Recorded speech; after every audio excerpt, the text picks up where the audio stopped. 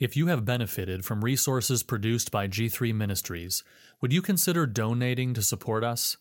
Even a few dollars helps us to continue to publish free curricula, articles, podcasts, video resources, and more. Visit g3min.org/give or open the G3 app to give a one-time or monthly donation. Articles from G3 Ministries. Civil Rights Destroy the Funeral of Tyre Nichols, written and recorded by Virgil Walker. Artists from every walk of life get their night to shine, a night filled with superstars congratulating one another on the success of their work from the previous year. Perhaps in the case of some, a commendation intended to honor a lifetime of accomplishments is presented. Musicians celebrate the Grammy Awards. The Emmys are the awards for television actors. For the best of the silver screen, there are the Academy Awards. On February 1st, 2023, modern civil rights leaders, social justice advocates, a cast of supportive government officials, and black church leaders gathered for their version of this type of memorial. For them, the funeral of Tyre Nichols, the young man killed by 5 black officers in Memphis, Tennessee, was to be the venue for this self-congratulatory celebration honoring their past labor. Gone are the days of the lunch counter sit-ins and the bus boycotts that once embodied the work of civil rights. The public agitation historically associated with the fight for civil rights is only observable today in the aftermath of the tragic death of a black male fitting a particular narrative, shot by a white cop in the line of duty. The storyline of this event, however, is different. White officers did not kill Tyre Nichols. Instead, Nichols was brutally beaten by 5 black officers. Unfazed by the facts, narratologists began building a story blaming white supremacy for what happened to Tyre Nichols. Other news sources took a more nuanced stance, stating that the issue was institutional racism. As ABC, CBS, NBC, and other news media outlets streamed live coverage of the funeral, the Reverend Al Sharpton took the stage to frame the narrative properly. And this is how civil rights ruined the funeral of Tyre Nichols, a star-studded event. As with any celebrity-studded event, the names of the most recognizable stars in attendance are prominently featured. After Reverend Dr. J. Lawrence Turner, the senior pastor of Mississippi Boulevard Christian Church, gave a short introduction and welcome, Reverend Al Sharpton took the stage to acknowledge all of the famous people in attendance. While there's nothing inherently wrong with identifying dignitaries who have come to honor the family by expressing condolences, it's quite another thing to have Vice President Kamala Harris take the stage with prepared remarks encouraging the support of specific legislation during the memorial service for Tyre Nichols.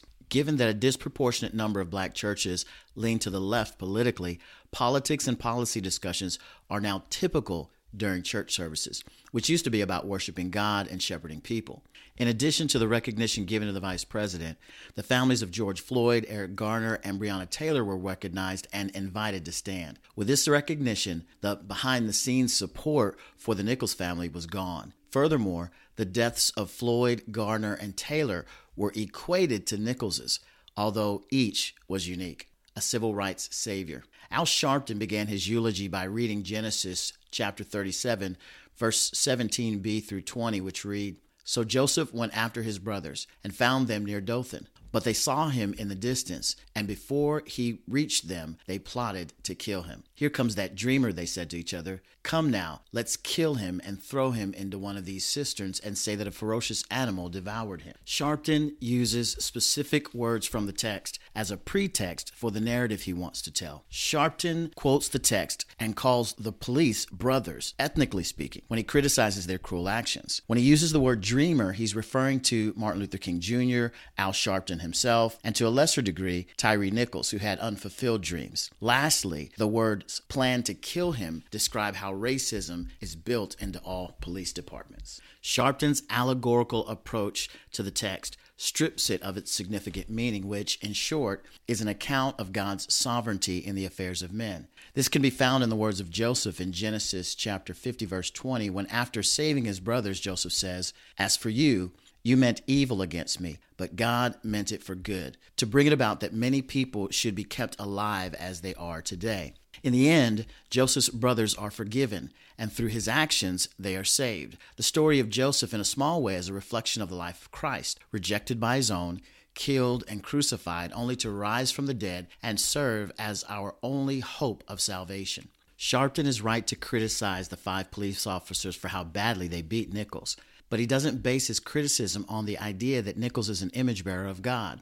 Instead, Sharpton appeals to the death of Martin Luther King Jr. as the reason for any value found in black people when he says, quote, "Here we are, 55 years later, near the balcony where Martin Luther King shed his blood for the black city workers to be able to work in the police department," end quote. Sharpton continues, quote, "The reason that what happened to Tyre is so personal to me is that those 5 black men wouldn't have a job in the police department if it weren't for others who fought for them in that city that Dr. King lost his life in. Not far away from that balcony, you beat your brother to death," end quote. Sharpton concludes, quote, "In the city where they slew the dreamer, MLK, what has happened to the dream? In the city where the dreamer laid down and shed his blood for you, police officers, have the unmitigated gall to beat your brother," end quote. It is evident that Sharpton sees Martin Luther King Jr. as a civil rights savior for black people. King is the reason the 5 black officers have their jobs. King is the reason the black police chief is in her position. King is the reason that these officers should not have harmed their brother. And King is the value associated with Nichols' life. In Sharpton's mind, Dr. King, not Christ, takes center stage. "I'm a mountain climber." The crescendo of the service began to build as Sharpton told his last story about Dr. King's final speech. Sharpton explains how Dr. King decided to attend Mason Temple, a church in Memphis, where King delivered his final speech before his death. King would tell his audience in that famous speech, quote, "I don't fear any man. I have seen the mountaintop. I may not get there with you, but we as a people will get to the promised land," end quote. Leveraging the idea of the mountaintop, a metaphor for the other side, Sharpton explains what he believes King saw, saying, quote, "I believe when King looked over, he could see Barack Obama become president. I believe when he looked over the mountaintop, he could see Kamala Harris as vice president. I believe when he looked over the mountaintop, he could see black police chiefs," end quote. Now, with a head of steam in the pulpit, Sharpton focuses all of his attention on himself as a civil rights leader. Sharpton begins to shout, quote, "That's why I'm still marching. Yes, I've got books out. Yes, I've got a TV show, but I'm a mountain climber. I'm not going to stop until I get to the top of the mountain. You can call me names on right-wing television. I'm a mountain climber. I expect stumbles to come my way. I'm a mountain climber. You can disgrace me, you can discredit me, but I'm going to keep on climbing. I'm going to climb until Tyre Nichols gets justice. I'm going to climb until Eric Garner gets justice. I'm going to climb until we change the laws. We're mountain climbers. We're not day traders. We're mountain climbers. And if God be for us, it's more than the whole world against us. He's my rock. He's my rock. He's my rock," end quote. A sad funeral. Instead of focusing on Tyre Nichols' life at this point in the eulogy, the civil rights movement and Reverend Al Sharpton take the spotlight as heroes of the black struggle. Sadly, this is the often repeated pattern taking place with every tragic death in the black community. What we're witnessing at this funeral, and others like it, is more than the death of Tyre Nichols. It's the death of discernment in the black church. The death of discernment didn't begin with this tragedy. It has been a process of abandoning God in exchange for the immediate gratification believed to be found in government. Civil rights leaders have learned how to use the pulpit to manipulate blacks since the days of Martin Luther King, and this practice continues to this day. Men like Sharpton will never be satisfied with their accomplishments. They return to the funerals of the dead like vultures to maintain any semblance of power as they continue to climb their personal mountaintops for a glimpse of the other side. As for these churches, they aren't churches. These places have devolved into venues for celebrity pastors, civil rights leaders, and social justice advocates to indulge their own self-congratulatory praise, similar to any other award show. And this will be their only reward.